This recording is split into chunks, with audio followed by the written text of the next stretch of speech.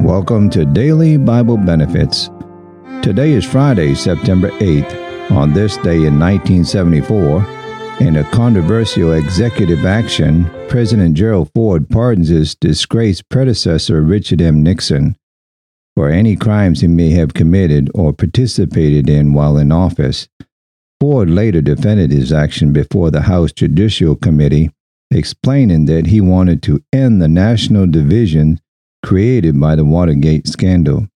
Today on the broadcast, I'll be talking about the believers prayed for boldness, Acts chapter 4, verses 23 through 31.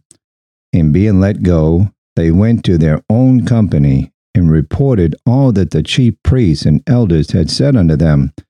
And when they had heard that, they lifted up their voice to God with one accord, and said, Lord, thou art God, which had made heaven and earth and the sea, and all that in them is, who by the mouth of thy servant David has said, Why did the heathen rage, and the people imagine vain things?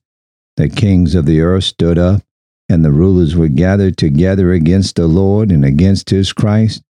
For of a truth against thy holy child Jesus, whom thou hast anointed, both Herod and Pontius Pilate, with the Gentiles, and the people of Israel were gathered together, for to do whatsoever thy hand and thy counsel determined before to be done.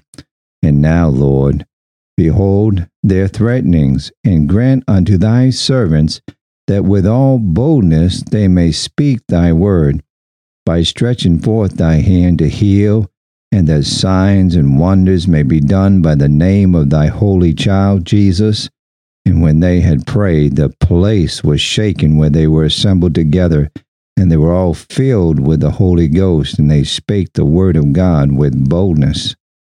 Bearing right on, one of the worst evils brought by the sin of discouragement is that we are tempted to stop when we are just on the eve of realized success, and almost in sight of the richest blessings.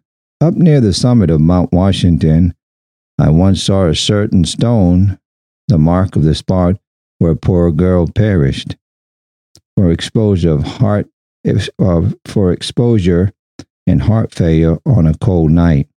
She and her father had rashly attempted to ascend the mountain without a guide, and they had become lost, and had sat down bewildered when the chilling darkness of the autumn night came on.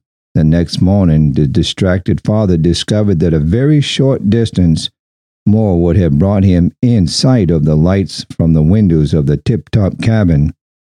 Here is a bit of a parable to illustrate how those who are doing not rash things, but wise things may be tempted to lose heart and to relax their efforts when they are almost in sight of success.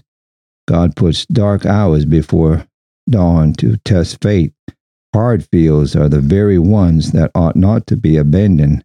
Thank you for tuning in to Daily Bible Benefits. Have a good and godly day.